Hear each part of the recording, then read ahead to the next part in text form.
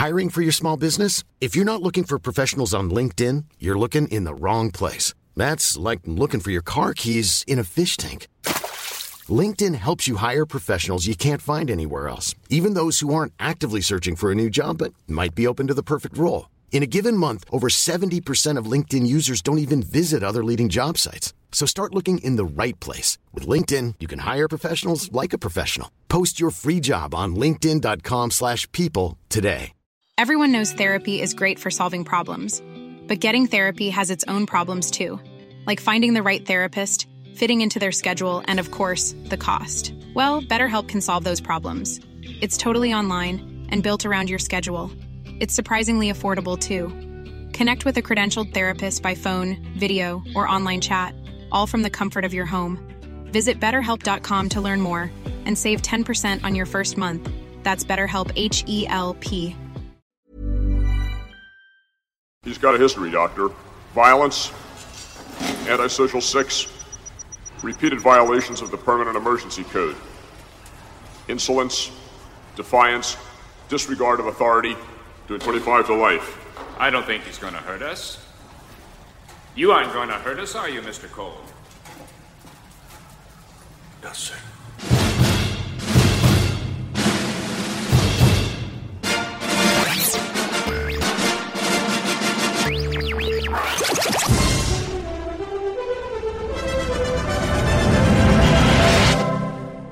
We're all monkeys. This is Film Sack.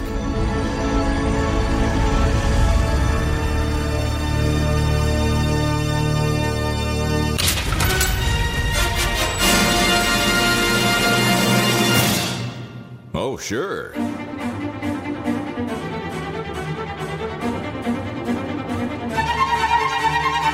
Hello, everyone. Welcome back to Film Sack. This is Film Sack episode 501. We are now part, officially, of the 501st. Welcome to the show. We are mining the very depths of film entertainment for all mankind, and have been for 11 years. My name is Scott Johnson today, joined by Brian. Saran wrap is the sixth element Dunaway. Oh, put it on me. Oh, hi. Okay, Mr. Cole, I'm going to ask you to relax while I attach these alligator clips to your face fat. And then we're just going to shove your 3 times naked Bruce Willis ass. Oh, Will ass. Yep. Going to shove you right into our Woody Woodpecker cartoon inspired time tube. Woohoo! Like a big old naked wiener covered in a condom to ensure your travels are safe. What's that? You say you're good at remembering things. Best not to remember this, Mr. Cole. But don't worry. It's safe, like an MRI machine, but it's not an MRI machine in a basement, and all of this is not just in your head in some sort of divergent reality on planet Ogo. All right, one more alligator clip. I think this one goes to your right nipple. Nope, already got one there. This is your classic left nip alligator clip situation. And there. Okay, enough monkey business. All right, hold on to your butts. I'm firing up the time tube. Clear. Is it gone? Okay, let's go shopping. Randy, colonics for everyone. Wow, that was I don't know, that was like Brad Pitt was here. Well done. Yeah, I am. Yeah. Hello. You are Brad Pitt. Also with us, Randy, how many times would you scrub naked Bruce Willis down with a brush, Jordan? Ooh. Aloha, Scott. Brian. Hi. Randy. Now, I need you to listen. Listen. The whole world, your whole life, man. Everything that's coming into your inputs and out of your outputs, it's like it's completely programmed. It's you and it's the program, and you can't change it, but you also can't predict it. But it's already happened, you know, like you don't know, but you feel the need and you feel it all the time, and you know you do, and you think it's the same for everyone else. But the crazy thing is, you're right. Here's what you need, what we all need. Here's what everyone in the world needs, man. 1 Arby's classic beef and cheddar, 2 orders of curly fries, and a Diet Coke, no ice. All right, thanks. But what if the monkey eats it? Don't let him eat it. 12 monkeys will destroy that meal order. It's wrapped in foil. Yeah. In foil. It's not wrapped in foil. It's obviously a Ziploc bag. Yeah. Continuity. Also, I am hungry for all the things you just mentioned. No kidding. Gosh, dang it. That's not good. All right, finally, Brian, wait. That's not Susan Master Bingo Bongo Antonio Sabato Jr. Ibbett. But no, it's not. All right, hold on there, mister. Airport security checkpoint. Let me see those glass vials. Science experiment, you say, huh? What if I shake it like this? That good? That good? Okay, you're good to go. Oh, sir, are these your Speedo underwear? No? Okay, move along. Who's next? Ma'am? Whoa, what have we got there? Did you think I was just going to let you get on the plane carrying those giant bottles of liquid? Can I shake them? Oh, okay, good. Ah, yes, shake. All checks out. Okay, here's a pack of cigarettes to smoke on the plane. Move along. Oh, wait, ma'am, are these your Speedo underwear? No? Okay, next. Come on, let's move things along. Quickly. Gun, hold up there, mister. Fired into the ceiling. Need to make sure it's real. Okay, good. Keep it going. Fireworks, light one. Okay, good. Can I shake those? Oh, good. Come back here, sir. I need to shake your gun. All right, thank you. All right, all of you move along. Speedo underwear? Okay, they're mine now. Oh, wait, these are mine. Man, being an airport security guard is easy, and I can't see that ever changing. Oh, you were just a few years away from the big just change. a few years away. Yeah. Well, all right. Well done, everybody. That is a lot of talk about 12 monkeys. 12 monkeys. Oh, yeah, that's right. Not the 2015 TV series spinoff, but the 12 Monkeys from 1995. Now, right. I don't know if anyone's seen the TV thing, but I'm half tempted to go check it out. It's all up on Hulu. It is 4 seasons. Yeah. And it really isn't a continuation of this. It starts the story over again. Oh, is that how it works? As far as I can tell. Okay. That's interesting.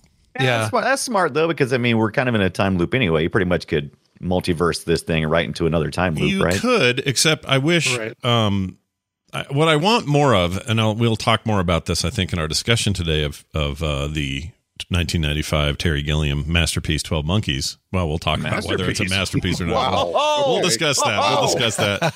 All right. That we'll get into the whole idea that the movie. What was I going to say? I forgot now. Oh, I want the TV show. What I would want from a TV show, and I'm sure this is not what they give us, according to what Brian just said, but I want a TV show that explores the world of that weird future underground. That's what I want. Yeah, right.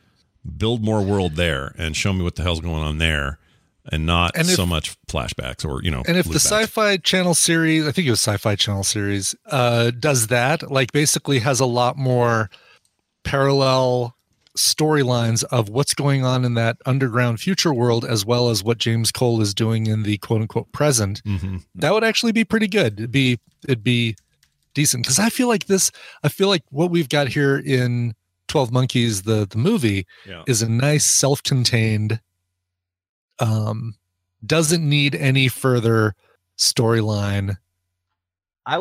Story. Yeah. I would like to. I agree with you. I would like to see a deeper dive into each of the 12 monkeys. and I'm not talking about the 12 monkeys that were the distraction that was Brad Pitt 12 monkeys. I'm talking about the 6 scientists that mirror each other in the future and the present with the psychiatrist. Yeah. I think those 12 monkeys and a deeper exploration into that, understanding why one of them's an insurance agent. Yes.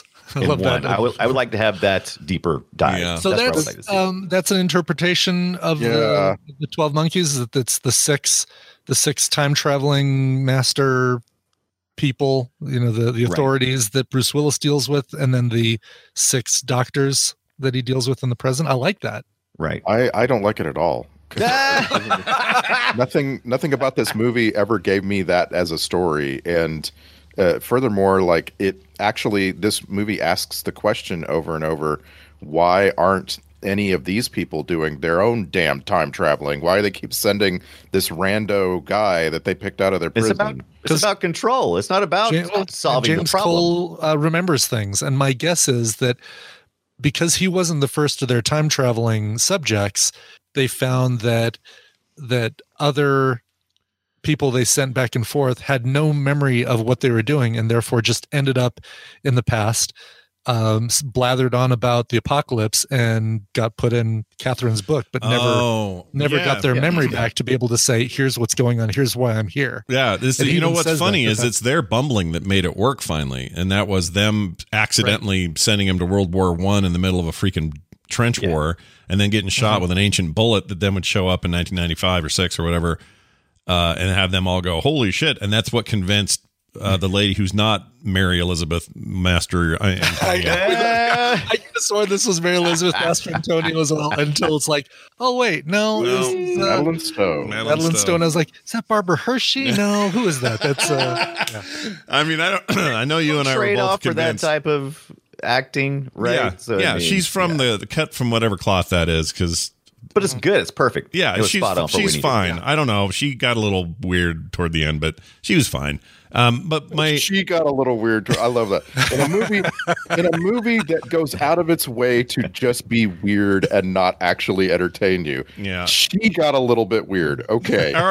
So this, I'm glad you said that, Randy, because I've been wanting to ask this question of you all week. You have been, I think, not unduly. Like, I feel like you've been fairly critical of a lot of Terry Gilliam's work, or at least the 2 films we've seen that he directed, this and Time Bandits. And I'm curious if there is one of his movies where you're like, I'd love that movie though. Like, that's the one that really gets me. Or is it just that you and his style just don't mix? Like, you guys just don't like each other. So I'd never seen this movie. I come into this movie imagining that it's going to be kind of like Seven, which, wow, not even close. No. I when I think of Terry Gilliam, I think of like, again, I had like a decade of my life where I was collecting Monty Python stuff, and I ended up putting together this whole Monty Python film festival at my college, and we did it every year. It was the Monty Python-a-thon, 24 hours of Monty Python, and I had way more than 24 hours at that point, and so we were able to like carefully pick and select and order. Like, there was an order of things that you would watch Monty Python.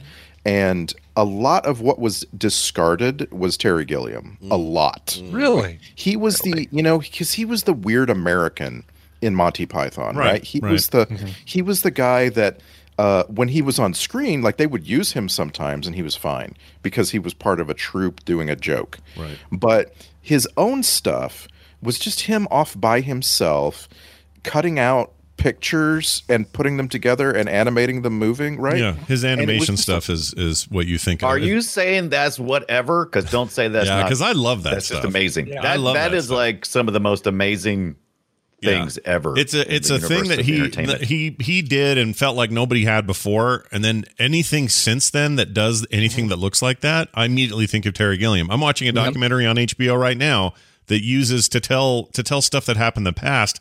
They use cutouts of these people in the 50s and then have them kind of interacting with each other in this like herky-jerky sort of, collage animated way. And all I can think of is, well, you wouldn't even be doing that without Terry Gilliam. Like, that's his style. His eyes, like the way he sees things is truly, like, it's unique and it's interesting.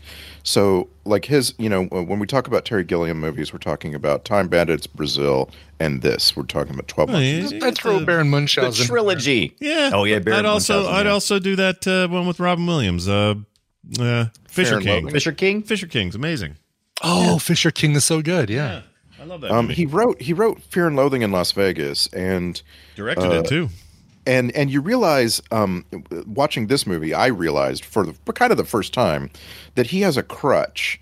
Now, on the one side, I spent this whole movie just like amazed at the cinematography, his view of things. Although it's bleak and it's very, very dirty, it's very visually arresting. Everything, every shot. Like, I could spend the next hour just talking about, then there's this shot of Bruce Willis emerging from the underground prison. And it's just, you just start out looking at snow and you realize there's a circle in the snow and it's a manhole and it moves. And it's like, it is the definition of a perfect shot every time. And I'm like, I love that. I think there's so much there. But then a movie is also a story, or at least a movie like this, right? We're not talking about Koyaanisqatsi. We're talking about a movie with characters delivering words, right? Yeah. And so there's a story there, and he has a crutch that he, as a filmmaker, absolutely falls on constantly, and that is crazy people that you can't trust, whether they're telling you the truth or they're just insane and they're just making something up. And you're supposed to spend the film wondering, is it real or is it just in his head? But the depiction of it is what bugs me, and I get tired, tired of that depiction. You call it a crutch, but would Alfred Hitchcock's crutch be suspense, or would Christopher Nolan's crutch be mind-bending puzzles or something like that? I mean, isn't it?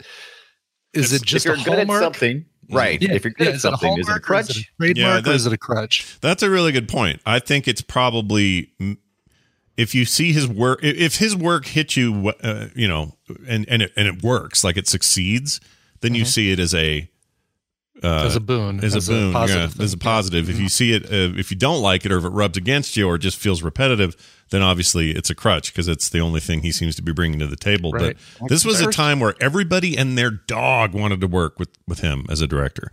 Like they were all lining up for it. And this is a case where Bruce Willis, unlike last week, was willing to give up a bunch of money, reduce his salary. Yeah. It's very funny that we had these two movies back to back. Yeah, because he was like, "Oh, I really want to work with him," and they met, I guess, on the set of The Fisher King, according to trivia, and hit it off. And he was like, "I'd really like to work with you one day," and he took a massive hit, and so did somebody else did. Pitt wasn't a huge star yet, so he just was fine. He was like considered up and comer, even though within 2 years he was going to be, everything. But I can't remember the other one was, but somebody else took kind of a hit on there. Oh, I know, it was Christopher Plummer. Usually gets more than what he got for his tiny role. Christopher Plummer. Speaking of which, sad. Yeah. Oh man, this last week, this is I can't remember a time on FilmSack when we've picked a movie that features somebody very prominent who passed away in the last week. I know we've done movies where I'm sure somebody passed away on the, Gaffer or Best Boy or something, but having a major actor in our film, and you see him immediately, it's like, oh wow, I forgot he was in this. And that was a weird experience because he just died. But right, I'd like to run back to the topic again of the crutch, because top of the crutch. I think there is something. It's an old Irish. I don't saying. know. I think there's a problem with our viewership, the way we as entertainment consumers in America today have an expectation that our actors and actresses and directors and entertainers need to be extremely diverse. Like a lot of people criticize M. Night Shyamalan because he has something he's good at and he does it. They criticize Liam Neeson because we've seen this movie 100 times. And it's like, why do we demand that? Why can't we just say it's okay that Liam Neeson made another movie and he's playing the same role again, and that's fine as long as they're making money and the people are going to see it? Why are we so pissed off? Well, no, we can't be, because I'm not. And how I do love we? it. And how do we not do because we do the same thing when they go outside of it, right? Vin Diesel does the Tooth Fairy or something like that. Boy, you really need to stick to action movies, dude. We do the same. Yeah. It's exactly the opposite. We're so hypocritical when it comes to that sort of thing. It is weird that we do that, but also, it's like stay in your lane. But then, what are you still doing in your lane? Like, right. It's a weird entertain thing. us, dance monkeys. Right. Dance. I mean, personally, whenever I hear about a new Liam Neeson revenge movie, I'm excited. I like those. Yeah. I actually enjoy them. My only disappointment is that they just don't make it the same character. Just just do it. Make it the Taken guy. Right. Exactly. And make him the Taken guy. Always the same world. Put him in Expendables 4 while you're at it, because that movie, I think he's earned it. That would be incredible. That would be great. But go ahead, Randy. I'm not going to argue whatever it is you're trying to lay on me here. I'm laying on you. You called something that someone is good at. You called it a crutch as though it was bad. I am saying that what you're calling as crutch is an individual's talent I said my to bring opinion, something to the table. My opinion is that this person, Terry Gilliam, is very good at something, and that is giving you something to look at. Yeah. And I am not very entertained by movies where there are crazy people doing crazy things, and that's fine. And can't be trusted from beginning to end. You're absolutely allowed to have an opinion on a movie. I think the problem is that you called it a crutch, which is like saying, "Oh, he's just he's leaning on it." It's a negative connotation. He relies on it too much. Yeah, it's negative. Because thrillers are movies where you're told a story. And to tell a story, you have to have characters talk and experience things. And when you go and paper over that... That's what happened in this movie. No. Actors talked. This movie is absolutely chock full of people who you can't believe or don't know if you should believe. Because the whole movie is around, is this reality? Wouldn't that be the whole thing? Look at thrillers. Look at great thrillers. Like... I don't know, Memento, like any Christopher Nolan movie, basically. There are lots of mysteries and questions to answer, and there's not there's not a constant misdirection throughout those movies.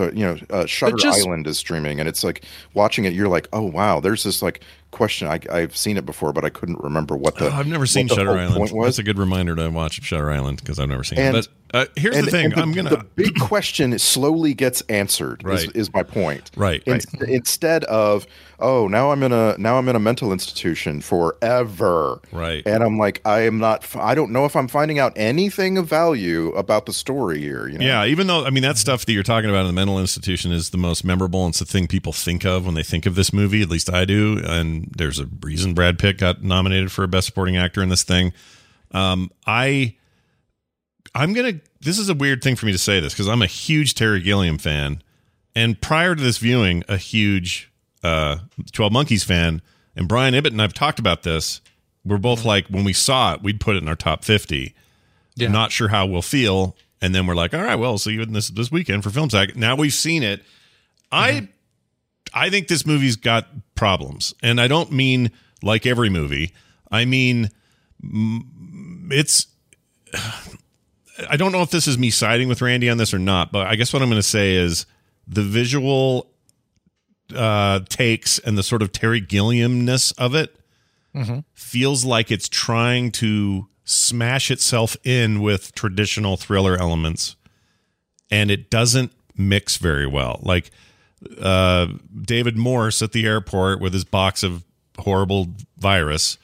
That feels like a traditional Jerry Bruckheimer moment, right? Of like an action movie with Nick Cage or somebody who apparently was almost in this movie. But anyway, that doesn't mix as well with his weird, like, in the future there's like 8 doctors with funny glasses on going, "Oh, Mr. Willis, you freaking do," like being the Terry Gilliam shit that they do, right?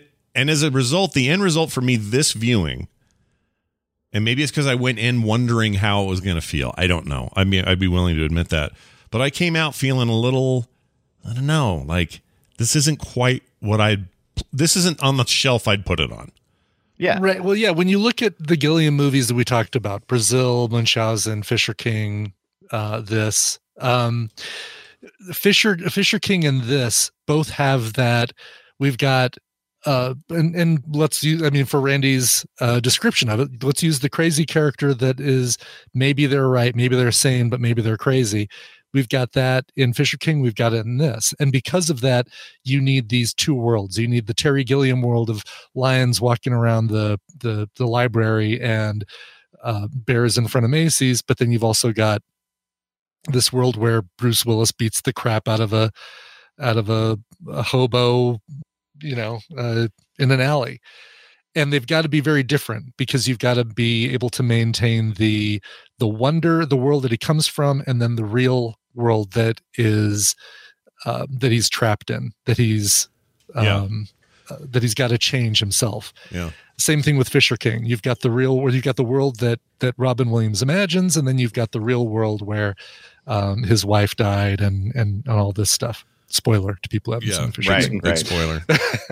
But Baron Munchausen and Brazil and Time Bandits fully take place in that Terry Gilliam world, and so that's why I think this is such a stark difference and why it feels like there's Gilliamness all over parts of it, but then like stuff that can't have any Gilliamness, because I think it would soften the harshness of the real world. It certainly would do it in the Fisher King. I think you're 100% correct. This is you put into the words that I was trying to find. That's the difference. And I think that's discordant and it doesn't work. Like an example of when this does work, where you take a director with a very renowned style, which Terry Gilliam certainly has, but if you take somebody like, I just forgot his name, Tim Burton.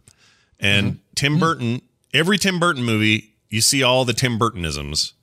Right. And most of them are set in a world where the fantasy persists through the entire 2 hours or whatever length it is. But if you take something like Big Fish, that was his version of this, in my opinion, because that's him saying, all right, I got fantastical stuff happening and big imaginary stuff, but I've also got real world stuff and consequences in half of my movie also. Well, and you see, like, Big Fish is a really good, and they do a really good job. Like I guess my argument is that Tim Burton killed it, and that this doesn't quite do it. Sorry, Randy, go ahead. But I can't wait until my next viewing of Big Fish. I've seen it so many times, and it's just one of those movies that just warms my heart because the story has this conclusion that fits the genre. You know what I mean? Like, right. in the end, you find out that all of the sort of imaginary stuff was actually based on a kind of reality, and you see it all, you revisit it all, and as a viewer, you get to have that moment of recollection, right? And this kind of thing. And 12 Monkeys is a straight thriller. Like, there's really nothing else to call that movie, right? It is a thriller. It has questions that it asks that you are looking for answers to. You don't always get the answers, and that's fine. Movies are sometimes cagey in that way, right? But along the way, I just feel like this movie spends so much time in hallways with peeling painting and dirtiness, and like that to be entertaining has to also be providing me with something. And it just didn't. Like, over and over and over, between those moments where I'm like, wow, look at this amazing shot, when people are actually talking, it's just not, I don't know, it just didn't really affect me. I'm not a Terry Gilliam fan or not fan. So going into this 12 Monkeys, I've said before, I've only watched bits and pieces of this and never sat down totally all the way through. And one of the reasons why is most of the Gilliam films that I've watched are intentionally to make my skin crawl. He doesn't want me to be comfortable in the world because maybe Terry Gilliam isn't comfortable in his own skin, and he's trying to translate that into art. And so I see this less as a thriller and more of a science fiction film that asks a lot of questions, philosophical questions and reality questions. And I totally get why that is not accessible to a lot of people or is not entertaining. I found it entertaining. Yeah. Well, I still did too. Don't get me wrong. Like, I like this movie, but do I like it as much as I did in '95? I'm not so sure. I think part of it is the volume of films that have come since then that either riff on it or one up it. I mean, hell, this is Looper. Yeah, this is Looper. It even has Bruce Willis. And Bruce Willis is in it. I don't mean that. Like, I love Looper. Looper's one of my favorite time travel movies, even though the time travel in it is freaking busted. Yeah, and I do want to talk about the time travel. Unlike this one. I really do want to talk about the time travel. Let's go ahead. Let's do this, because we've been having little micro conversations about this all week. Give us the lowdown on why this one. Here's what's great about 12 Monkeys and the time travel, right? Because we talk about Looper and how all of a sudden Bruce Willis disappears, but his gun is still there and it drops to the ground. But there was no Bruce Willis ever to bring that gun at the very end when he disappears. So why would the gun be there? So it's all, you always look at paradoxes. What are the paradoxes? Right. What's great about 12 Monkeys is you spend the entire movie in the same timeline. It's the timeline where Bruce Willis appears in the war. He has a picture taken of him. He has a bullet in his leg. That picture was always in the archives. The photo that Madeline Stowe had in her book of the dude that Bob that comes back to find him, or Jose, can't remember who that is. Calls him Bob. Calls him Bob. Brad Pitt's character was always in the mental institution. Bruce Willis was in there with him, gave him the idea for the virus, but Brad Pitt didn't act on it. It basically is you spend the entire movie in that same timeline. Right. And you don't get a resolution. You don't get, like, if there are changes that are going to happen, it happens at the end of the movie when whatever the insurance agent does her thing to stop the future and prevent Bruce Willis from ever being sent back. Wait. Yeah, I thought it was to ensure the future.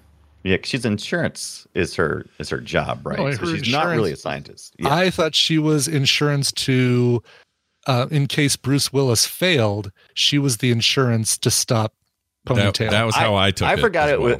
I took that as she was insurance to make sure that this always happens. That this what has happened will always happen. Yeah, that was my take. Yeah, but isn't the problem that if it's always going to happen, it's never going to work. Like it's just going to repeat itself every time. Like their version of time travel ensures it'll never go different. It'll always be the same. If we go back to up top. And Bruce Willis kind of alludes to this a couple of times. If they go back up top, then the scientists lose all their power. They are in power now. They would not want to relinquish their power because that's more important to them than saving humanity. However, they have to move forward with the idea to placate. Wait, everyone. so you're saying that they're maintaining that? Control. You're saying they're maintaining that loop to maintain control in the future? I don't know if that's the case. So they send Bruce Willis back because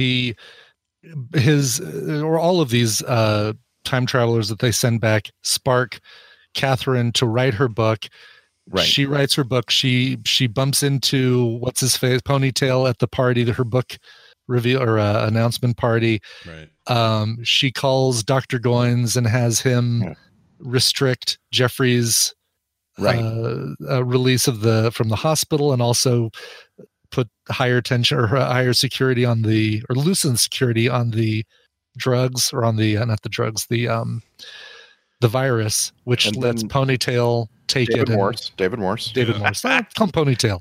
I'm going Ponytail. I love David Morse. And then in the end, we find out that David Morse's job is to spread the virus around the world. Yeah, that's I love how he released the virus, and he's stiffing for it, and he's looking around in their room. The thing is, he didn't need to do any of that. But he didn't. But he did, and I loved it. If that virus was capable of wiping out 5 billion people, give it to one person. Just throw it in the face of the guy, the customs agent guy, and then leave. Yeah. You're done. If there's one thing we learned from 2020 is that all it takes is one. Yeah, and if it's one that's virus. if it's that virulent of a pathogen, you don't need to travel anywhere. Right. Yeah. Right. He basically him getting the security agent to get a whiff of it is all that he really needed to do. Yeah. Right. But instead they treated it like, all right, there's America. See you guys later. I'm going to Europe now. Check. Got it. And check mark. So I feel like, we could fan fiction the crap out of this and, make our own little speculations about what the story is actually about. But I think Terry Gilliam is just basically exploring every thought. I don't think he even knows what the end is, but he's asking a lot of questions. And to me, those questions led to that, to she's insurance. Why would someone in power would want to give that up? Their characters never strike me as anything other than wanting to control reality. It's funny because, I like that. I do like that theory because it means that these scientists, as sinister as we thought they were, they're even more sinister sending Bruce Willis back because it's their way of making sure. And it also means that they're not as bumbling with time as they look, absolutely. Right? Because they know they're sending him back to 1917 or 1912. They know they're sending him to the wrong year, 1990, too early to do anything because it sets these other wheels in motion.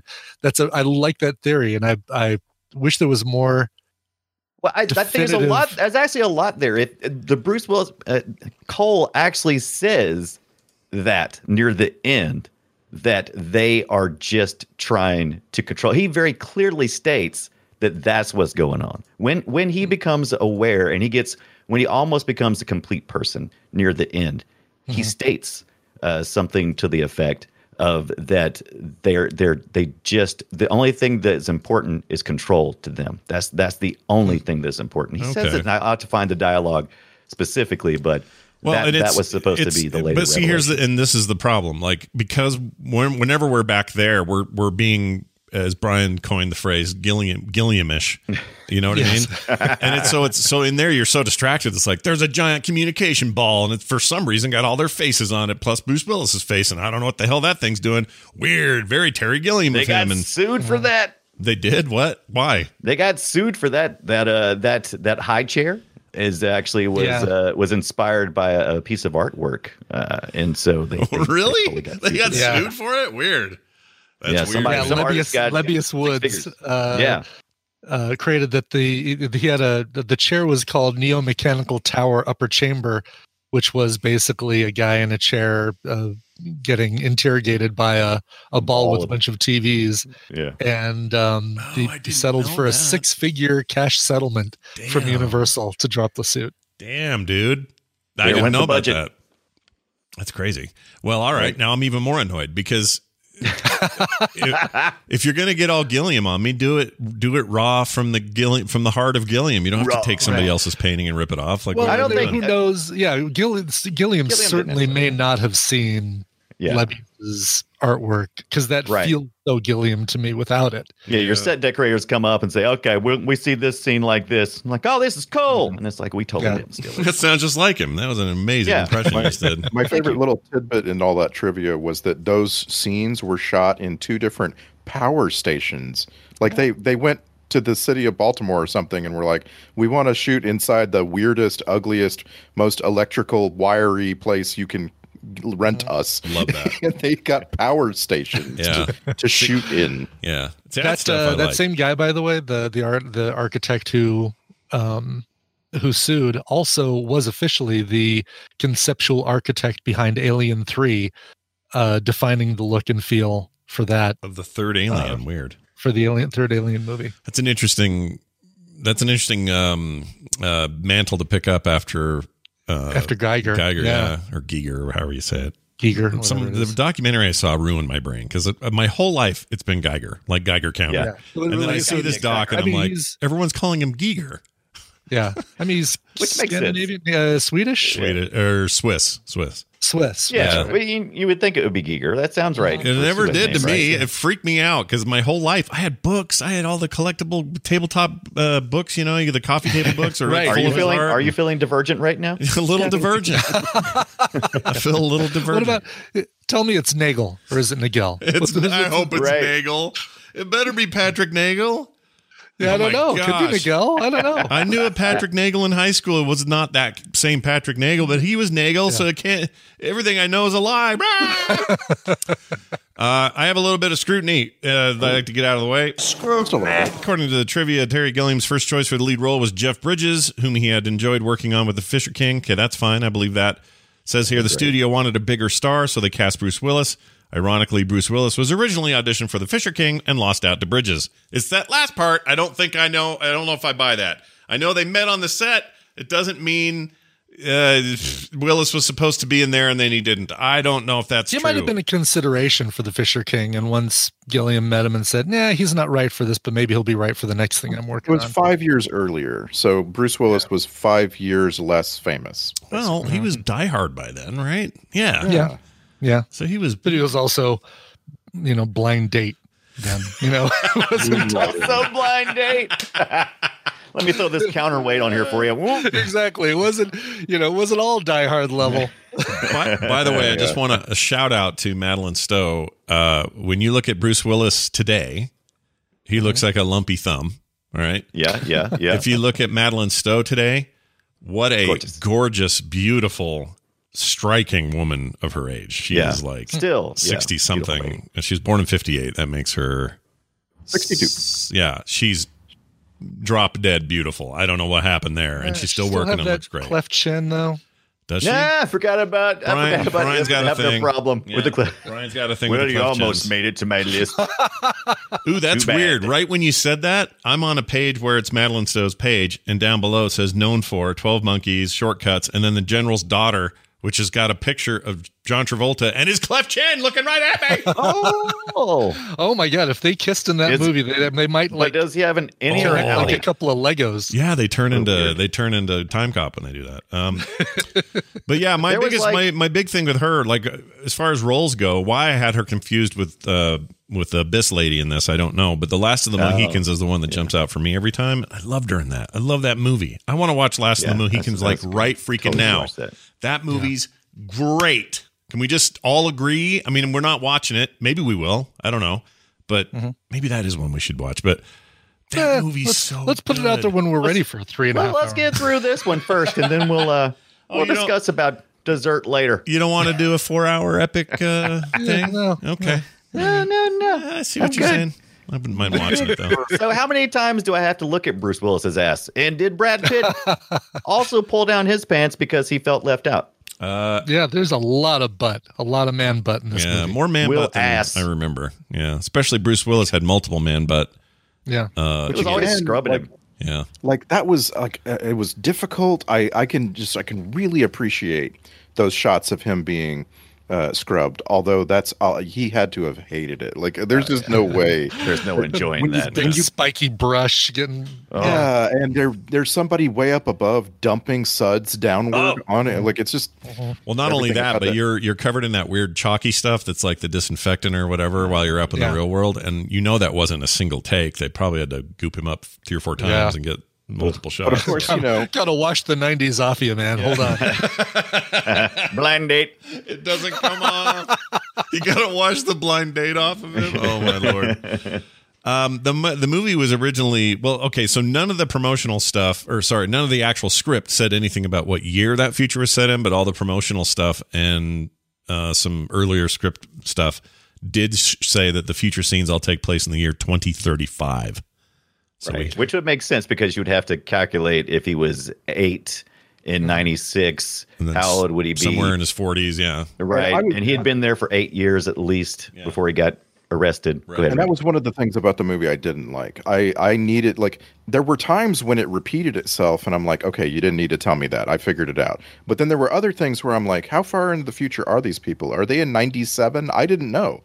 And that bugged me. Yeah, they never, I kind of do wish they would have made more allusions about how far in the future it was. Knowing 2035 actually helps me, but it'd be nice if the movie it had itself, to be at least 8 years according to the dialogue that was happening because he was arrested and he had been in jail for 8 years at that point in time. So it had to be beyond 96 by 8 years.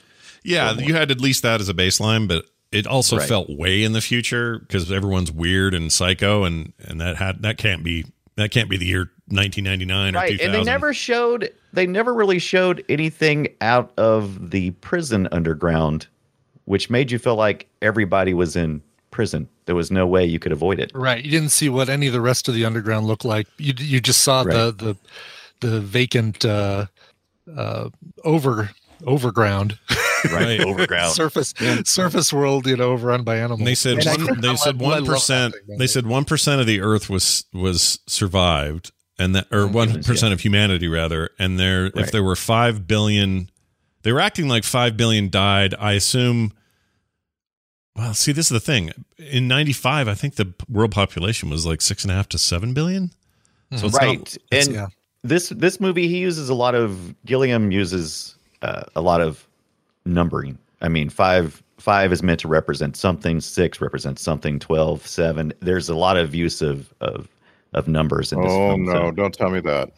Oh, there is a lot of use of numbers. I would so much rather it just be haphazard and not some sort you of. You would like it to be, but it's not. You'd like it to be, but remember, there's a lot of. He throws a lot of stuff in this pot. Not all of it connects, but it's not supposed to. This is Brian. The rain means something in Minority Report. Done. Well, no. I mean, because Gilliam even mentions in the movie and the sources he comes from that is supposed to be very layered and have a lot of things that are may mean something, may not. So he put a lot of things in here that intentionally could mean other things, but they don't necessarily have to be. So do you think this stuff worked better in a movie like Fear and Loathing, where you knew it was drug induced? Like. In this thing, they're trying to flatly say, here's the modern day, and then here's the future, and the future's pretty weird. The question is, who is our omniscient viewer? Is it and who is actually insane? Who is the storyteller? Jose Who is the storyteller in this? So of course, like the reason she's a psychiatrist, but it was such a trope, man, such a trope that you're going to bring. We're going to bring somebody who's an expert on the subject along for the ride to make sure that the audience knows what's going on. Like, of course, that's like she is your representative of the audience in this thing. Yeah, it was just like a little too on the nose to make her a psychiatrist, really? Okay. Yeah, but there's not another way for the two of them to connect. For sure. And usually that's a detective, which is just as tropey, right? Like, sure. So okay, I get it. And yes, of course, she's also a very attractive woman, right? Okay, all right, sure. Age appropriate. I don't have a problem with that stuff. It's just that when you put it all together, like part of his job in the movie is to convince her of the nature of things, right? Mm-hmm. And she's like, but she's a psychiatrist. She's going to just think he's crazy, right? Like, it just, right. I don't know. There was this oversimplification of who we are and what our motives are that just, I don't know. It never really paid off. Well, the minute she showed up and was doing, talking to him at that little grouping of psychiatrists who were all trying to figure out how to condemn him or do whatever they were going to do, I just went, oh, okay, well, she's going to be with him the whole time. Like, and I remember feeling this way in 95. I love that our first introduction to her is she's giving a speech, and there's this girl in the audience who doesn't have her beeper set on silent. What's wrong with you? I was so mad at that girl. Beepers. No, that was her. Wasn't that her? Her beeper. Was her, yeah, it was her getting up at the beeper. Okay, right. Someone else is giving the speech. And right. Okay. Right, because she gave a speech later. It's easy to mix those two. Yes, she got a beep to come pick up Bruce Willis's naked. Exactly. Come see Bruce Willis's butt. Yep. He was definitely wearing a condom. I don't understand what exactly Gilliam was trying to say at any point in time. But wait a minute, what? A whole body condom. Yeah. Was he? It was. You're saying he was wearing he wasn't wearing a condom when he was getting hosed down. That's not what you're talking about. Well, he wore the lady's jacket that was see through. See, when time traveling, once again, you got to be naked. Don't know why. And so he had the only thing that he had access to.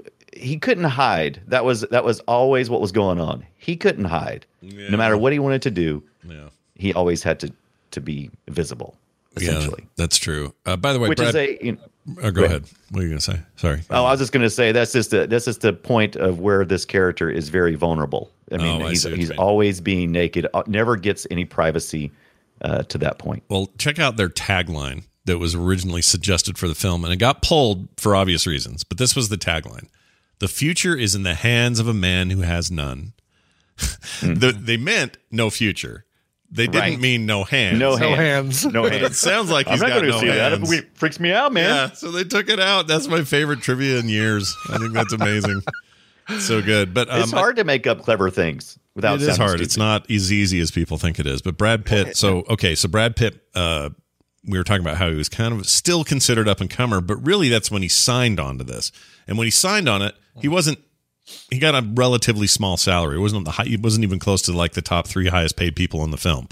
But by the time this thing comes out, in the intervening time, he had done Interview with the Vampire.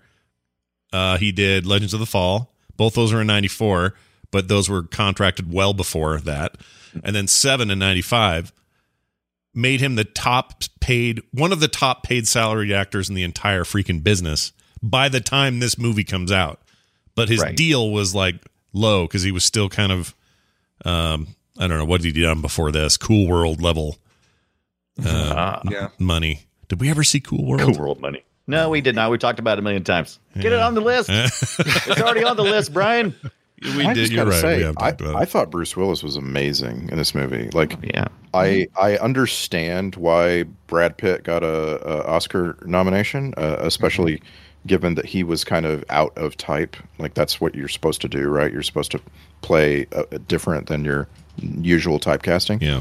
But like Bruce Willis, like had to walk this line, right? He had to seem credible, but also questionably crazy. Yeah. And he did it perfectly. There's a bunch of like physical acting in here, and again, you got to give Gilliam credit for directing that out of him. Like when you're not supposed to be trusting Bruce Willis entirely, he gets a little stiff. His arms get a little crooked, you know? Right. And it's just like there's little things like that are beautiful in this movie. Yeah. Really well done. Yeah, he's really good in it. I'm trying to think of a thing that he's more, I don't know.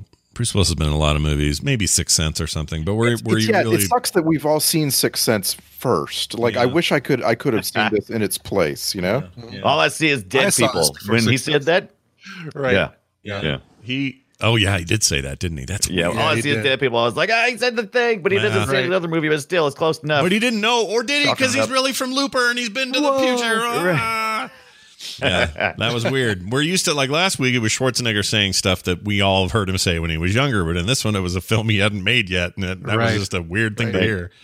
But it's he didn't, and Haley Joel Osment really said the line, "I see dead people." Exactly, that's what I say.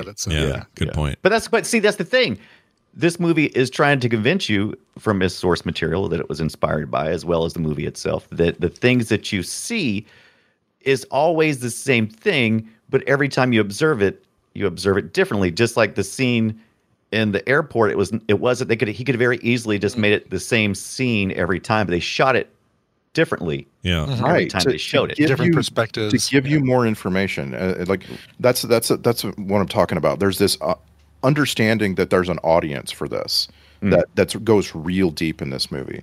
And so every time you see the airport scene, you're getting more information. You're slowly finding out, oh, David Morse is in here. And the next time you see it, you're like, you have come to realize that the kid is probably Bruce Willis. And you didn't know that the first time you saw it. It was just a kid. I was worried that Bruce Willis was actually Ricky Newman in the hole for a while. I'm like, wait, is he the kid in the hole too? In the barn, Brian, not the kid in the hole. He's in the barn. Yeah, he's in the barn. The barn. He was living two realities. That's right. I didn't know where that was going. There's a lot of misdirection. We've said that, but one of the biggest. I heard a joke on Twitter. Somebody replied to the FilmSack account. I cannot find it. I was going to try to find it and read it verbatim, but it went something like this. Here's his favorite joke about that movie: Bruce Willis, Madeline Stowe, and Christopher Plummer, doesn't really matter who, walk into a bar. The bartender is played by Brad Pitt, but that doesn't matter at all. And that's the joke. That's the entire joke. Because Brad Pitt didn't matter at all. In the end, it was the biggest misdirect mulligan of all time. Misdirection. Oh, absolutely. Yes. MacGuffin, not mulligan. Mulligan's when you get to do your shot over in golf. Well, and again, MacGuffin. Again, we've seen so many great thrillers. Red herring. This, red herring. Thank you. Yeah. We've seen so many great thrillers since this that didn't do that, and that's that's just a little thing that was kind of stuck in my craw. Like, he had source material. They added a lot to this, French short film, and like, why add that? You know what I mean? Like, why add something purposelessly? It's just kind of, again, I came away like the 12 Monkeys part with Brad Pitt or something. Adding the fake or the red herring. Yeah. Like because it for the whole movie gives you something to look at. Classic movie, misdirection. Distracted by, and then you find out, oh my God, this thing that like the whole army of the 12 Monkeys is this circular thing that came from him that he was trying to find out from, but it was his knowledge of it. The 12 Monkeys exists because he made it exist. Yeah, I'm torn on this one because the movie already has 2 or 3 of these, and so this was just like another one, and this one just felt like, okay, great. You've taken a major character from this thing and have put a major twist on him, and then you've just thrown him out with the bathwater. Right. Like, it just seems like no big deal. And I know it's not the first time this has happened. I know this happens a lot. But it also points to how the future, there are things that'll happen that we just won't know, and we'll make assumptions based on what we've seen. Because the 12 Monkeys, Brad Pitt's group releasing all of the animals and locking Dad in a cage all happened around the time of the virus release, and they did the "We Did It" signs and all that. Yeah. All happened at the same time. The future just assumed that those things were related. Right. And it's kind of a cool, another cool perspective. Goes. Yeah, right. Exactly. It turns into truth. Yeah. It's there's a lot, like I said, there's a lot of things that Gilliam throws in here, a lot of questions, and they're intentionally not meant to be answered. Right. But they are fun for exploration. They can be. I will give him credit for this because I'd even forgotten how it went. But the idea, the twist at the end is actually kind of hard to see coming until he puts the mustache and the long hair on. Right. But yeah, they never reveal that it's him. right, but since they focus so much on, it's like a magic trick. It's like, look at this hand, and that hand is, he's a little kid then. It's in the 90s, and he sees this dude getting shot as he's running down the airport thing, trying to chase this guy with a briefcase for who knows why, and he witnesses it. Oh man. And they do a great job of making that seem like that's the Bruce Willis. That's the whole origin of his, all of his problems and where things were headed. You never once think, the guy running in the horrible shirt and the bad mustache is him. You never think that. And then even later they confuse it more by one of his dreams has Brad Pitt in that role, and it's like and at the end I was like, oh right. I mean, I've even seen this, and I forgot that's how this ends up, that he's the guy. I thought it was interesting that I wanted to the next part that I wanted to see was the continued folly to try to change history by Dr. Rayleigh trying to approach Bruce Willis's child character to let him know what needs to be done, and that could resolve. Because she locks eyes with him in the airport and realizes that that's him. Right. And so she has another opportunity to change the future. Mm-hmm. Yeah. I don't think we've talked enough about this writer, because it's so well written. Like all of this dialogue and the way the characters treat each other. Very, very well written. Forgetting his name, David Peoples. David Peoples is our writer here. And I mean, we're talking about one of the most successful and famous writers in the history of Hollywood, right? And it was David Peoples and his wife as well, because he co-wrote with somebody, right? Was it? Yeah, Janet Peoples. Right. I'm assuming wife. I could be wrong. With her husband, David Peoples. Yep. Peoples. They're the Peoples. I can't get over how many Film Sack films have come out of David Peoples. Seriously, I feel like we've sacked Unforgiven. Have we? I don't know. No, we have not. But we did. We talked about it a lot. Recently. It's come up a lot. Blade Runner, of course. We've done Lady Hawk. Yeah. I think we went deep. I think we talked a lot about Unforgiven on not Outlaw Josie Wales, the other one. Good, the Dead and the Monkey. What is it? Good, the Dead and the Monkey. Good, the Bad, and the Ugly. That's it. When we watched that, we did a lot of references to that, but I would love to get. Well, it's another 3.5 hour movie, so maybe not. But I love Unforgiven so much. Oh my gosh! Any excuse I need to watch that, that'd be great. In terms of dialogue, those movies all go together perfectly, and this one does too. Like the way dialogue works in this movie, it's very similar to Unforgiven and Blade Runner. Oh my gosh, I thought about Blade Runner 50 times during this movie. But I also thought about The Game. Did anybody else think about the movie The Game? Is that I didn't. But the Michael Douglas. Yeah. I was surprised to find there really isn't any connective tissue between those two movies. I just kept thinking of it. It just kept coming to mind. That's weird. Well, I mean, part of it is there's a facade happening, and you're trying to decide if you're crazy or not. And the game is all about whether Michael Douglas is losing it or not. Is this really happening? Am I imagining it happening? Yeah. Right. We did watch that one. That one is definitely. We did. We absolutely did. One of the microbiologist guys is this actor named Bill Raymond, and you all know him from 1,000 things. I just want to shout out to that dude. He's still with us. Born in 1938, old dude. He was in Lincoln. He was in that Michael Clinton movie. Is he the main guy that's like? Are you talking about the psychiatrist? Why is she defensive? Why is she so defensive? Isn't she being defensive? That guy? That guy. I think it's that. Yes, that guy. That's the dude. And the 96 psychiatrist. Is that? No, that's not. That's not the guy. Right? No. He played. Hold on. He played microbiologist. Is how he was. So in the future. Yeah. He's in the past. Future. I think he's in the past.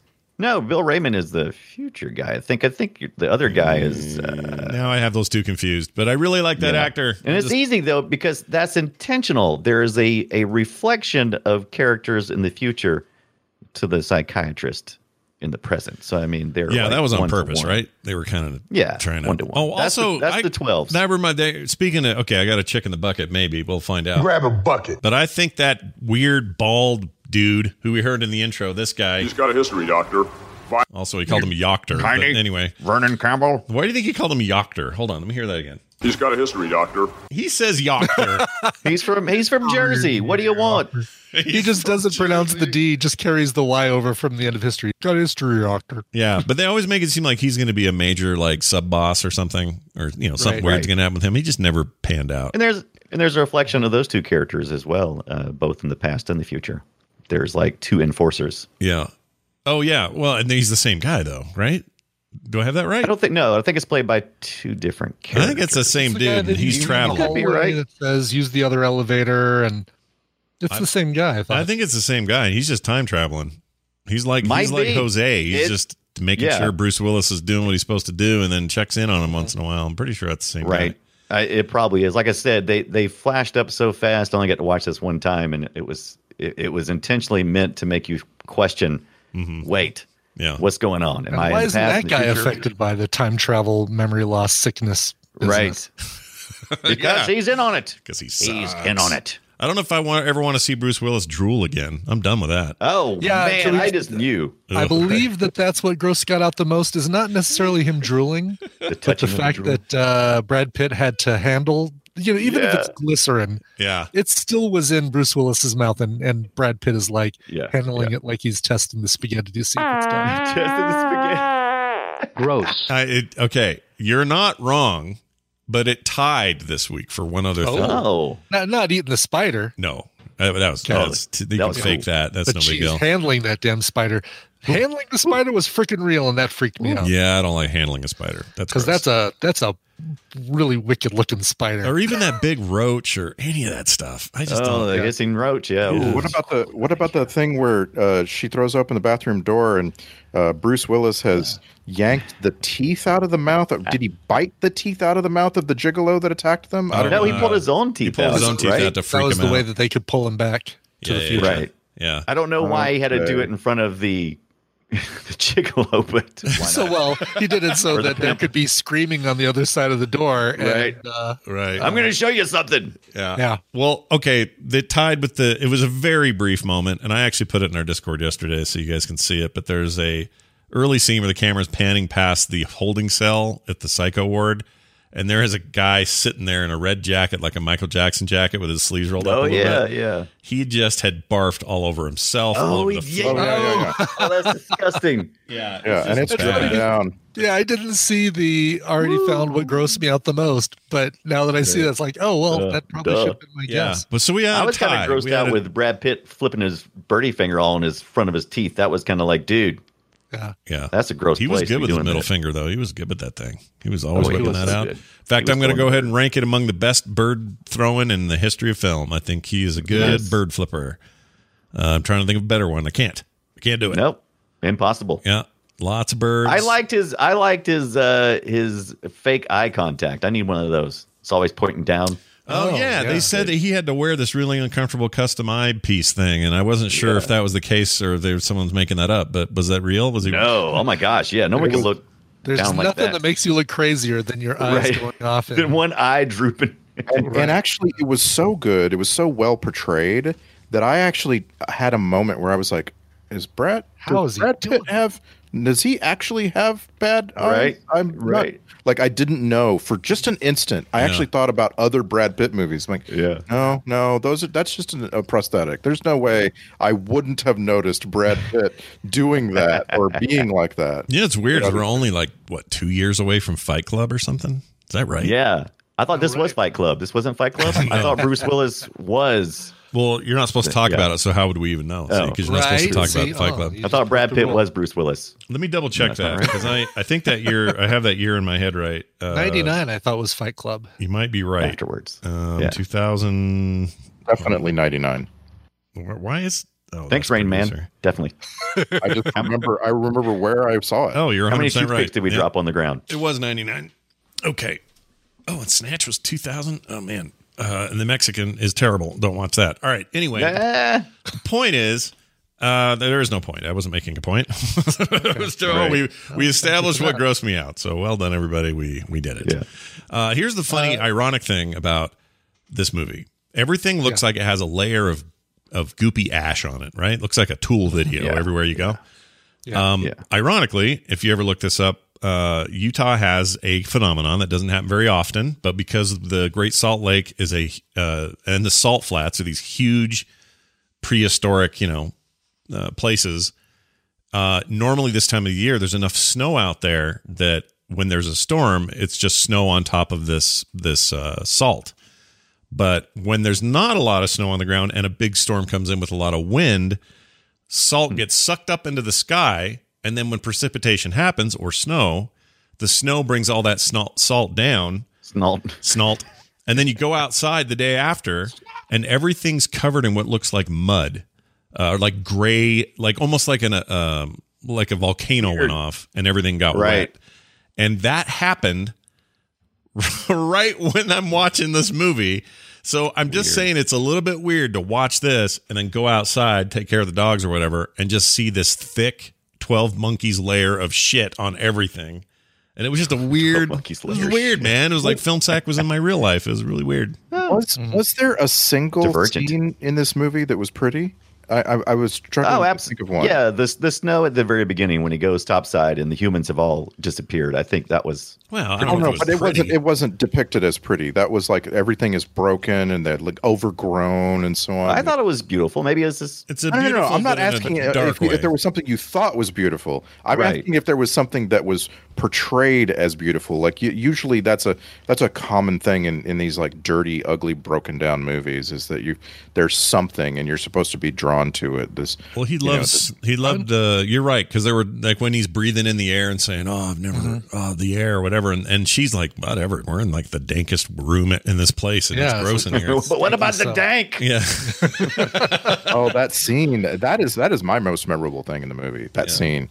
Because he's so freaking interested in. Hey, he does it in other scenes too, right? Like he's really, really interested in music, certain songs that he just adores. What was he listening? Oh, it was like, can't think of the name. Blueberry Hill. Yeah, Blueberry Hill. Yeah. Blueberry Hill and What a Wonderful World. That one. And, Louis Armstrong. Yeah. Yep. So he apparently was really into stuff his parents were into, because he would have been a 90s kid. Right? Right. Because in 95 or 96 or whatever, he's in the airport. He's a little kid. So technically, this is like some kid, if he went home, he'd have a Genesis on his TV and freaking.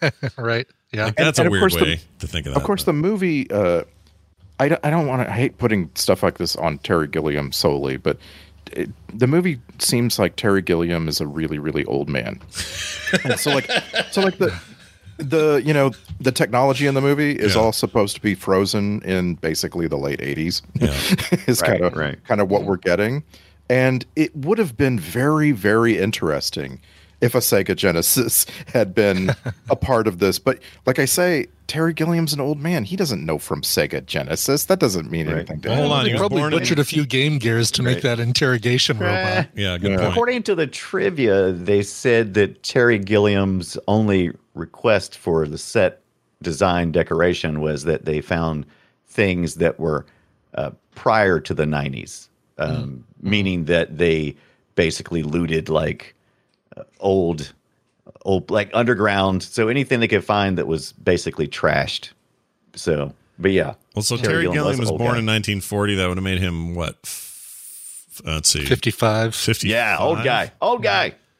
I mean, that's interesting. I don't think of him as that old, but I guess he is. Every now and then. Older than that now. I know it may surprise you. Time keeps going. Yeah, time keeps ticking, for sure. One of the most engaging things on social media that I can think of is people constantly asking a question that gets you to somehow define your age, your generation, especially different from other ages and generations. And mine has come to be, I grew up in the generation that made and went to car stereo stores. That's the like there really weren't car stereo stores before a certain moment. They were really big and popular for about a decade, and then they stopped being necessary or something. And man, car stereo store was so freaking important to me when I was 18 years old, and I didn't have a good car. I had friends who had like really badass cars for beefing up the stereo in there, but I didn't. I had an 81 Ford Escort was my car for a long time, and I packed that piece of crap with big speakers and Did you go to a boom off and get your DB tested? No, I didn't really care about that kind of. I was like super selfish about what I wanted to sit in my car and listen to music. Yeah. But the scene where he reaches forward and changes the channel on her car stereo just like really stuck with me. Yeah, you know what? That is funny. I think there's a name. I think we all can relate to a period where a car stereo store was cool, or at least the section at Ultimate Electronics or wherever you went. They had a whole zone and then a room you could go into where it was like soundproofed and push buttons next to each stereo so you can hear the difference. Yeah. Would you like to go deaf? Come on in. You guys all have stereos where you had the faceplate you had to pop off, stick into a you got to take it with you.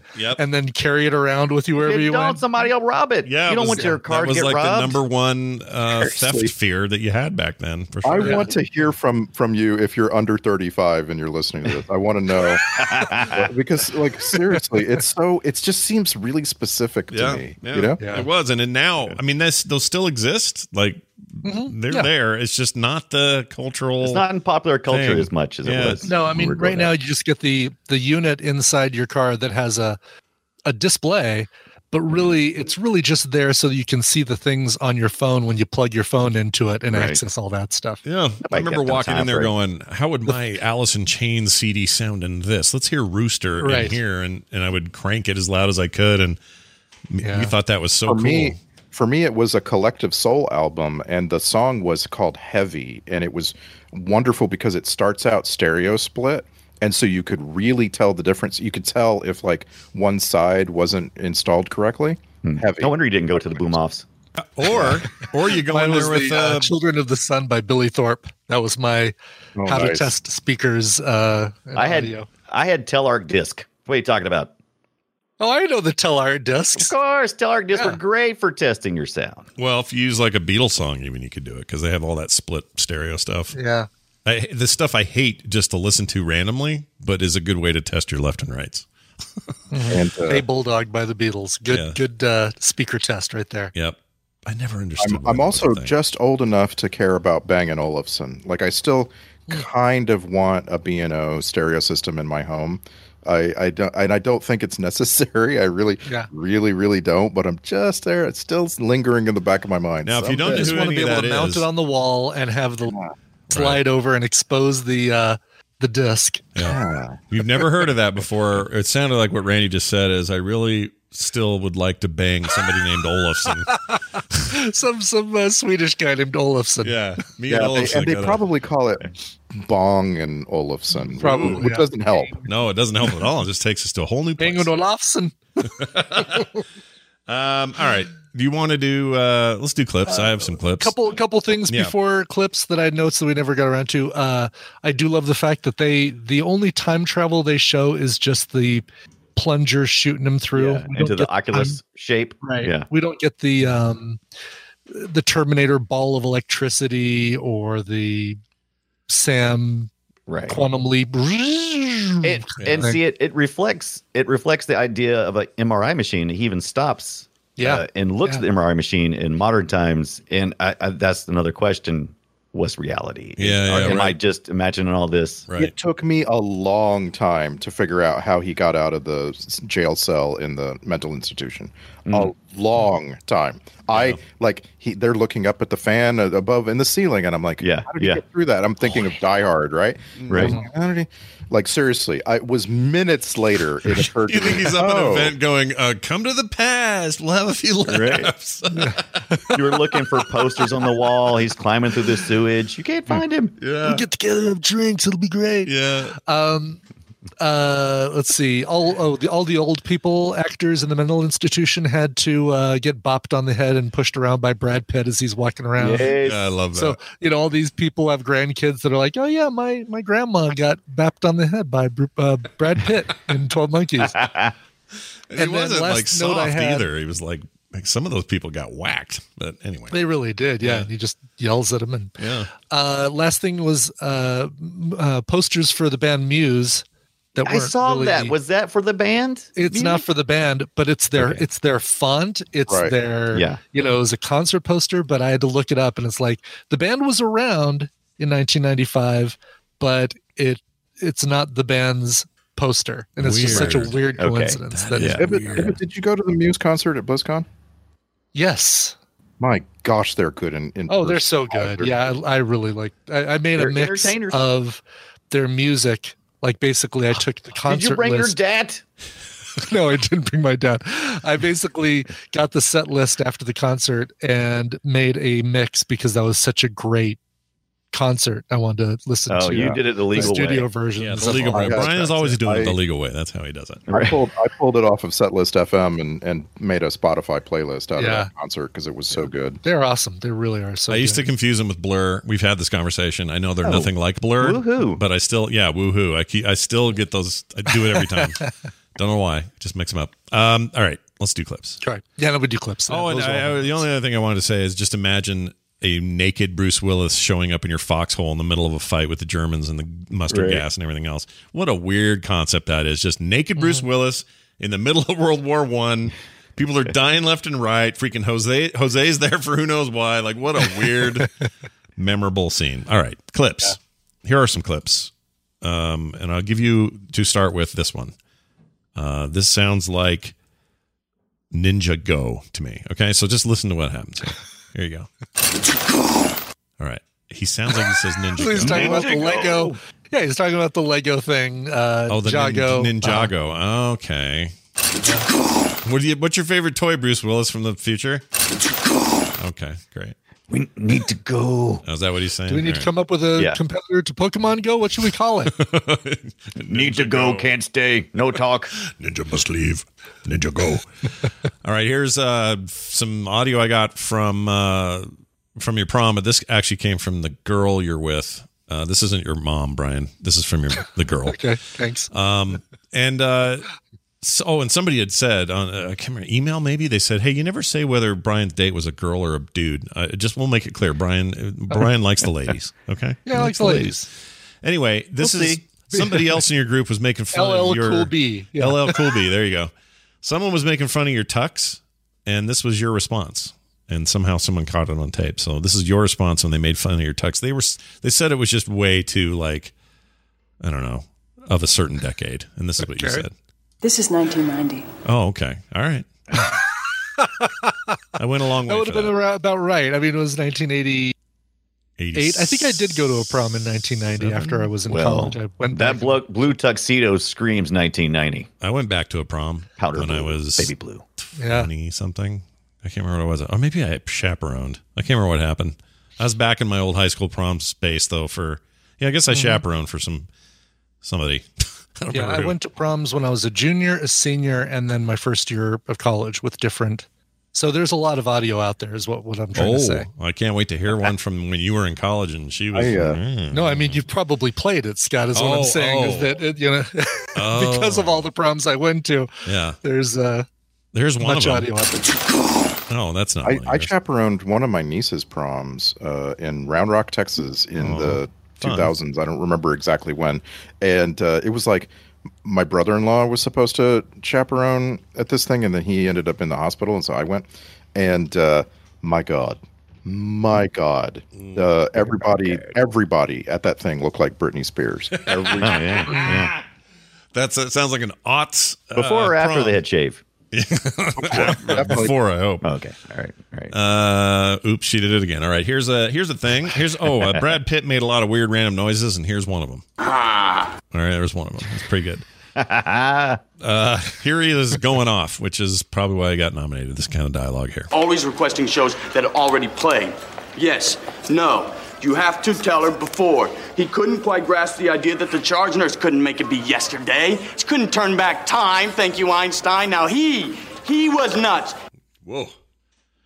So, the only person who is nuts is those who time travel. That's right. Mm-hmm.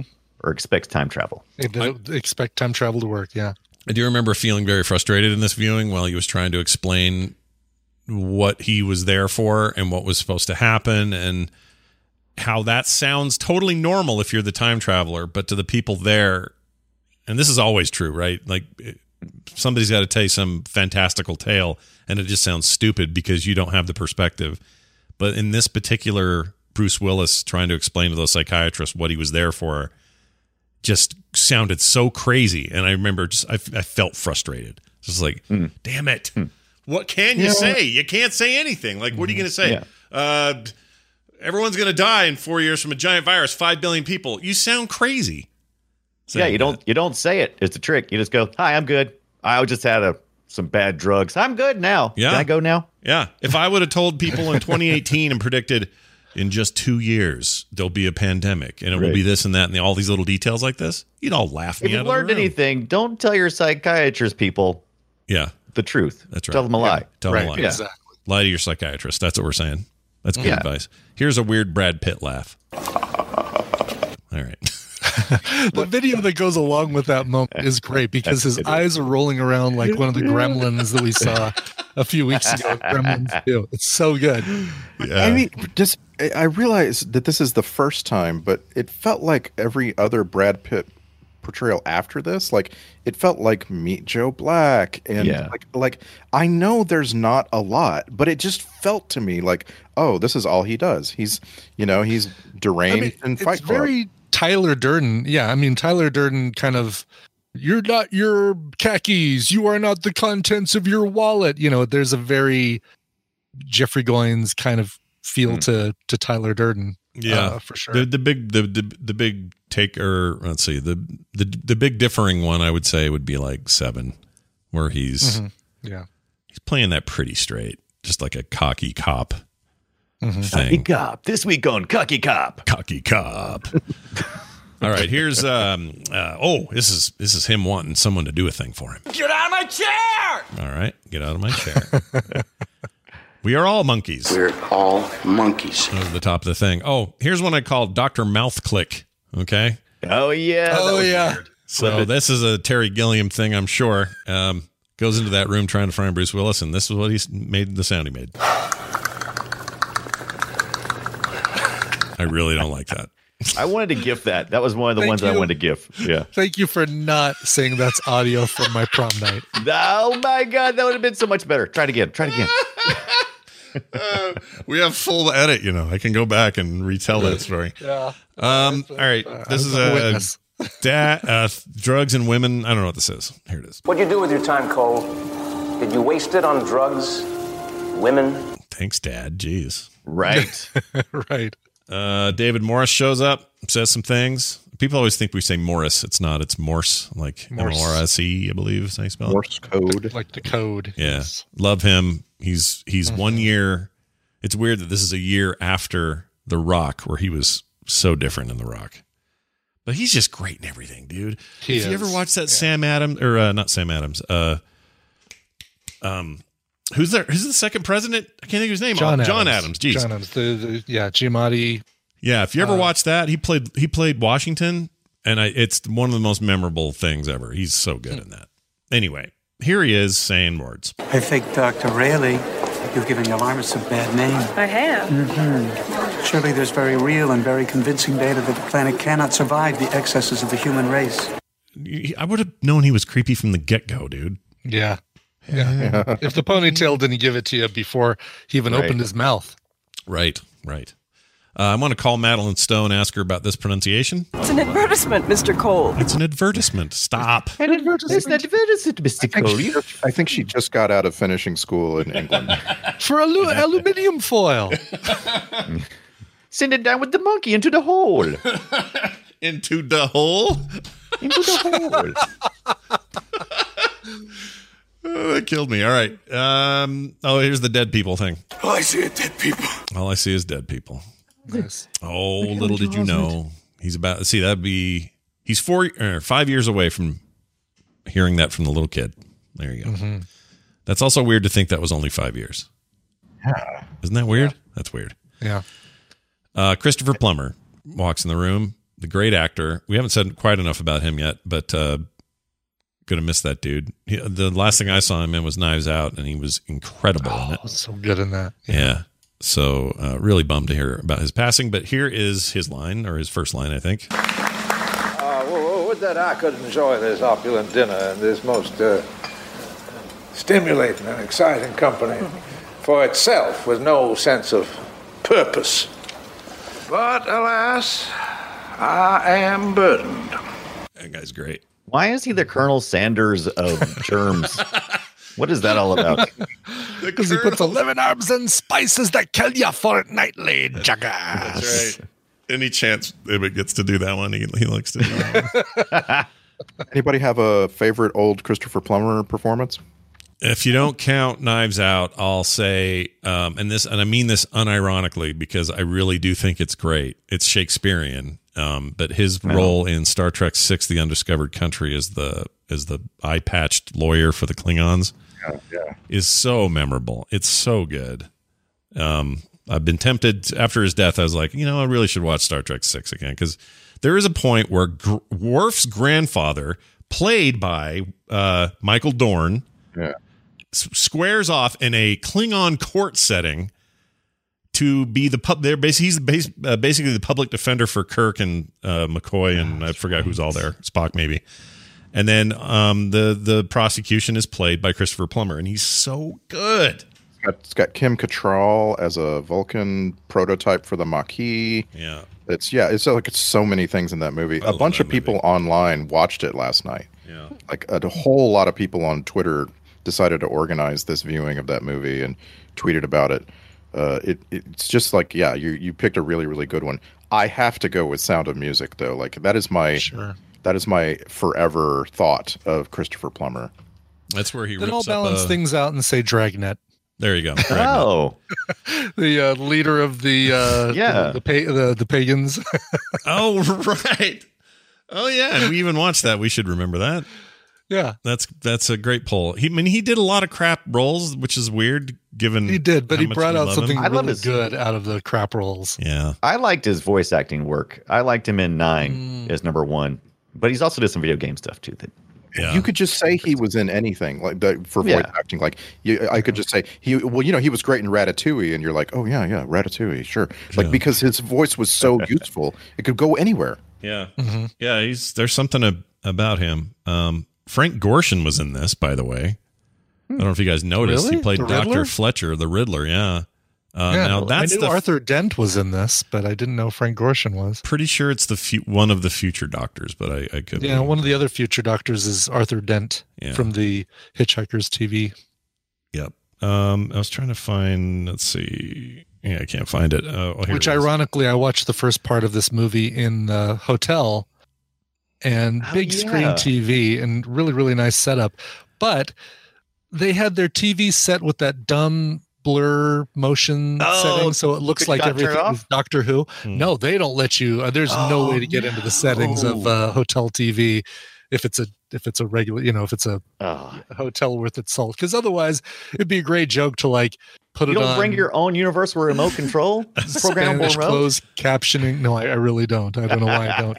But it was actually what was really cool about it is that you got onto the hotel Wi-Fi and then scanned a QR code that it displayed on your TV, and then you could go into any of your video apps and Chromecast it to what was called Room 425 TV. Oh my God. Are you also divergent?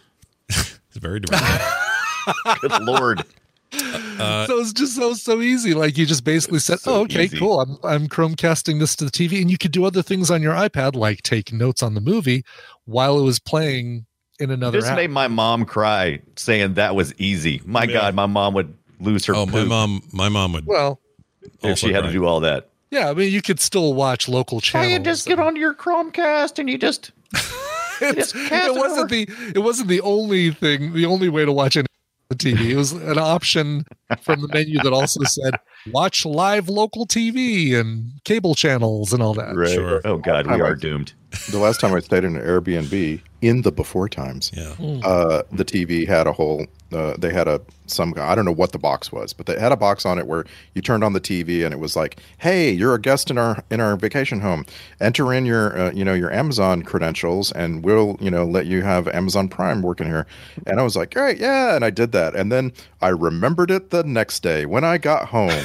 My Amazon credentials were logged into a TV. So hey, it's not like they could see your password, but you log into your Amazon account and log out everywhere. Yeah. Yep. Here's the thing, though. Like, I'll one up you a little bit. The last time we went down to not Vegas, St. George. St. George, not terribly long ago.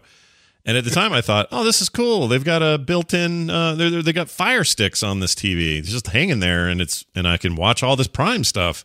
I'm just gonna hang out in here and watch Prime stuff. This is great. Hey, thanks for doing that. Found out later they don't have Fire Sticks in the rooms. This was somebody left one, so they left not only their logged in thing, but their entire Fire Stick. Their actual Fire Stick. Oh man, that'd be a nightmare. It is a bummer. And I called later when I figured it out and said, hey, I think somebody may have left that, and they were going to try to find them. But anyway. Honey, why does it say, do we want to continue watching this weird porn film? Yeah, all that porn they have on Prime. Yeah, that's the place to get it. Prime porn. Prime porn. PP porn. Isn't it all like Cantonese Prime porn? Isn't it all like porn? Oh, I know what I was going to say before the next clip. You asked Christopher Plummer roles what people should see or ones that really stuck out. One of the most memorable for me is the Michael Mann film, The Insider, which had him playing Christopher Wallace, or Mike Wallace, rather. Chris Wallace is Mike Wallace's son, works on Fox. Anyway, Mike Wallace for 60 Minutes. Anyway, that's a great movie in general. Russell Crowe, him, Al Pacino. Oh my gosh, Steven Tobolowsky's in that. Bruce McGill, we all love him. Rip Torn is in it. Good Lord, what a movie. That's a great movie. That's cool. Yeah. And again, like I'm not slighting 12 Monkeys per se, but I would love to see this movie made by Michael Mann. I just would love to know. I would like to know how that plays out. I hate to say this, but I think I kind of agree. As much as I like the weird, if I'm going to see it remade by anybody, I would much rather see it remade by Christopher Nolan. David Fincher, right? I think with all of the social questions in this film, I would prefer somebody heavier in the sci-fi genre to tackle this again, because I don't. Well, then Nolan's your man, because he could do both. Right? Nolan can do both and do well. I think that'd be fine. He's too busy being pissed about how no one can see his movie as much as they were going to see it. What about the Coen brothers? Yes, sure. Movie? Hey, why not? I'm in for them making whatever, so you could do no wrong. Yeah. I would be interested in seeing that. Here is a very, very young actor who would eventually, or right around then, start to be on Law and Order SVU and become very popular. A very young Chris Maloney. Maloney? Oh, yeah. Maloney? Yeah, I forgot his little cameo thing. Here he is. Funny thing, Doctor, maybe you can help explain it to me, being a psychiatrist and all. Why is it the kidnapped victims almost always try to tell us about the guys that grabbed them? There you go. That's just a weird thing to say. He was salty in this one. I liked it. Yeah. I liked him too. Small role, but anyway. And now finally, Madeline Stowe's weird laugh. All right, there's that. All right, it's this time.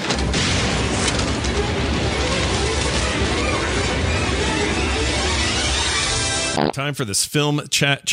I can't talk. Film sack checklist. Film check. Sweet stash. Bruce Willis. Check. Hey, some of the best birds flipping ever on film. Check. And finally, never try and teach an old bullet new tricks. Check. All right. Hey, Star Trek Connections. We mentioned Christopher Plummer and his role as General, whatever his name was in Star Trek, but I'm sure there were others. I don't know what they were.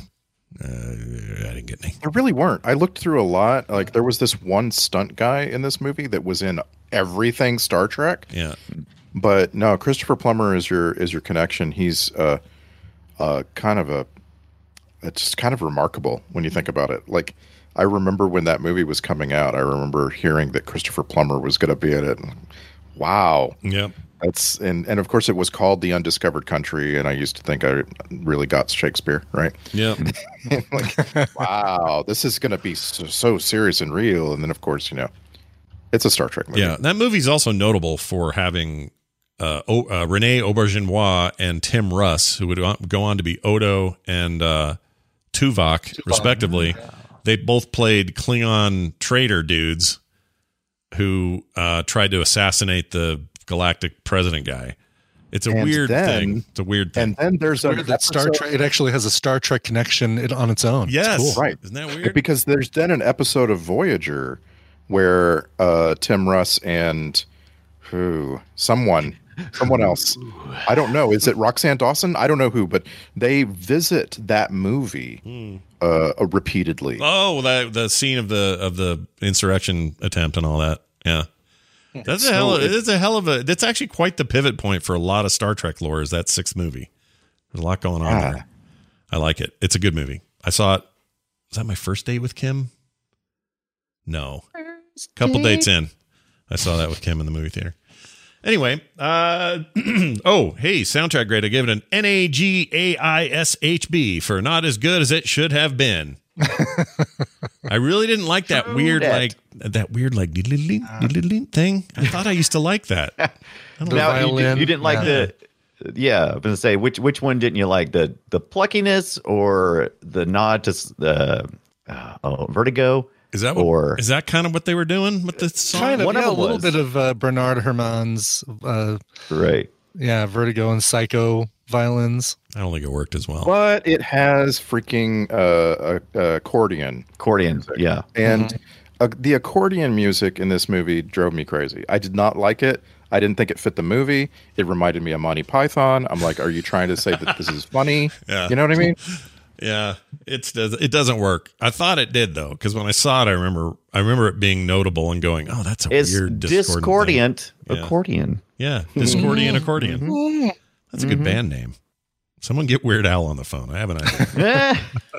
All right, let's get to the Twitter post. This is where you guys sum it up in 280 characters or less. That's a lot. So let's see how you do with it. Let's start with Randy. 12 Monkeys. Everything is dirty and every building is old, and it's somehow older on the inside than the outside, and paint is peeling off every surface, and it makes you question your sanity, just like a Saturday night at Ibbot's house.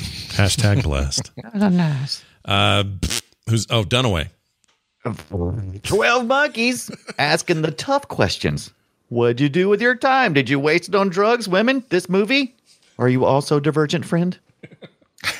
I like how you keep going to that. Yeah, that I'm starting to think you're Divergent. Yeah. Yeah. What does that say? Well, the actor who played that part, who kind of described what was actually going on. He was I liked his little role. You like the cut of his jib? All right. Yeah, he's like the cut of his jib. He was all right. Nice. Let's see if we like Brian's, Frederick Strother. Ibbott's jib. Brian Ibbott. I kind of mentioned a couple times before, but I put it all together into my Twitter post. 12 Monkeys. It's what you get when you add 7 to the Fifth Element. Oh, smart. Pretty good. 9, 10, 11. Yeah, because you add Brad Pitt to the Bruce Willis movie. Oh. Yeah. 7, Fifth Element, 12, 7, 5. It says 12 Monkeys. Mm-hmm. Oh, man. What about Thank you very much. I'll see myself out. What? Yeah, this movie was just missing Jean Reno. If he had been in this movie, I love him. he would have had he's the perfect person for it. I love that My guy. opinion. Love that. We need to watch The Professional. That's on our list, I know. But can we Professional's get so around good, to yeah. it? Gosh, dang it, that's good. Or Ronin. Yeah, Ronin's great. One of the best car chases ever in Ronin. Same guy that did the Gene Hackman movie, Chinatown. It's very good. Oh, wait, not Ronin. Is it Ronin? Not Ronin. Ronin, not Ronin. Popeye? Popeye, not Popeye. Ronin, not Ronin. Just like Ronin. All right, I have a list here of these. These are alternative titles just handed to me. One of these says 12 Monties. Well, that's interesting. Oh, that's smart. Yeah, because of Monty Python, probably. I don't know. Mm-hmm. Or 11 monkeys and one bonobo, which is an interesting way to break that down. Okay. Because they're more of an ape, right? They're an ape, not so much a monkey. So we're looking for accuracy here. Hey, check this out. Got emails for the week, 2 of them. In fact, these came to filmsack@gmail.com, as they always do. And Jay sent us this. Hello, Scoot, Randall, and Brains. As I started to watch The Expendables 3, I had realized that I had left the closed captions on. I had just watched a foreign film, Sputnik, very good film, you must say. Anyway, so I was looking for the remote to turn them off, And then I noticed I could not understand anything Sly Stallone was saying anyway, so I left it on. He says it was the right choice. Also, while I was watching, I was playing Broforce on my Switch, and then I realized I was playing as the Expendables. That is all Jay. No, he's right. So if you've never played Broforce, totally bro. Amazing little indie game, 2D indie game that is just all about destruction and stuff. And everyone in the game is called Bro something. So like Brobocop, but you're basically RoboCop. Brambo is it's the most bro thing you'll ever do. Or Rambro is Rambo, but it's it's an amazing over the top, ridiculous like homage to these 80s characters, and anything you can think of from Keanu Reeves and The Matrix, all the Schwarzenegger things, all of it is in that game. It's older now. I think that game came out in 2014 or something, but still an amazing game. Broforce rocks, and it's cheap, so you should just get it on everything. It's really good. Tim wrote in, "Hi guys, given the pig-based talk in this week's episode," we're talking about Mad Max that week, it says, "If you want to look further into the classic film subgenre known as Australian pig movies, you can't do much." What? He says you can't do much better than The Razorback. This was a film directed by Russell Mulcahy between directing the early Duran Duran music videos he did and the movie Highlander. And best regards, Tim. I've never heard of this, but I am all in on something called Razorback. I love Russ Mulcahy. He's one of my favorite music video directors with his, slow motion table flipping and stuff like that. He definitely had a style that he brought. 1984, is that right? Yeah. Is that right? That sounds right. 1984 looks like. He was also great on MASH. He really kept the camp together. That's what I was going to say too. Father Russell. Yeah. Uh-huh. All right. Well, let someone get that on the list. Razorback, whatever the hell that is, and we will see if we can get to that. Thank you, Tim, for the recommendation. And all of you at home who have things to say, questions to ask, and recommendations to make, the email is simple. filmsack@gmail.com is what you're going to want to use. Our next film is the first movie I ever saw when I was a teenager that featured somebody being hung on a meat hook. The movie is My Bloody Valentine. Now, what'll be fun is if we get to it and there's nobody on a meat hook. That'll be funny. Right. And this is the My Bloody Valentine from 1981. Right. Correct. On your Amazon Prime. And I hope quality-wise it's not, janky like The Abyss was on Amazon Prime. Well, it can't be as bad as the original VHS copy I saw in like 86 or 87. So I saw this. But that's really the only way to watch it. You're not even sure that that's what you really watched. Yeah, I really don't. I'm not 100%, but I'm also, my memory is the girl who's like the main bad girl is the blind sister on Ooh, she's a bad girl. The Ingalls show. What was the hell that was it called? Oh, really? Mary? Little House on the Prairie. Yeah, I think Mary? it's Mary. I think. Like oh my gosh. I don't think so. Let me see. I haven't looked, but I think it's her. Lori Hoff. No, the blind girl was Melissa Gilbert. No, the blind girl was No. Yeah, it was her her older sister. sister. Right. Yeah. No, I don't. She's not. I don't see her listed in this film. So you may be thinking of Lori. It might be this Lori Haller person. See, this is what I'm saying. I have weird mixed memories of this movie. I'm excited to see what holds up. But 81, it came out. I saw it in like 87 on a date or friend's house. We were all hanging out and we watched it. And I remember that meat hook stuff gave me the freaking willies. So let's see if it does it again. Humphreys is in this one. Oh no, who? Alf Humphreys. Alf Humphreys. Humphreys. Are we meant to know him? Do we know him? From anything? From Stallone, First Blood, and the X-Men as William Drake, and he's been in some things. We also have a really great IMDb photo for Peter Cowper, which I highly recommend you guys checking out down there at the bottom there. That's an amazing photo for them to use for IMDb. Sweet. Anyway, that'll be next week right here on Film Sack, the 1981, not the remake, not the 3D thing, but the original My Bloody Valentine for Valentine's Day. Yeah. Good timing. Yeah, we're celebrating. In the meantime, filmsack.com is our website. You can leave us emails at filmsack@gmail.com. Find us on Twitter at FilmSack. You can find all our individual accounts as well at the website. And you can leave us reviews on Spotify, iTunes, Google Play, wherever you get your podcasts. We'd love that because it helps us get noticed even low these many 11 years later. That's going to do it for us. For me, for Brian, and for Randy. Monkeys. We'll see you next time.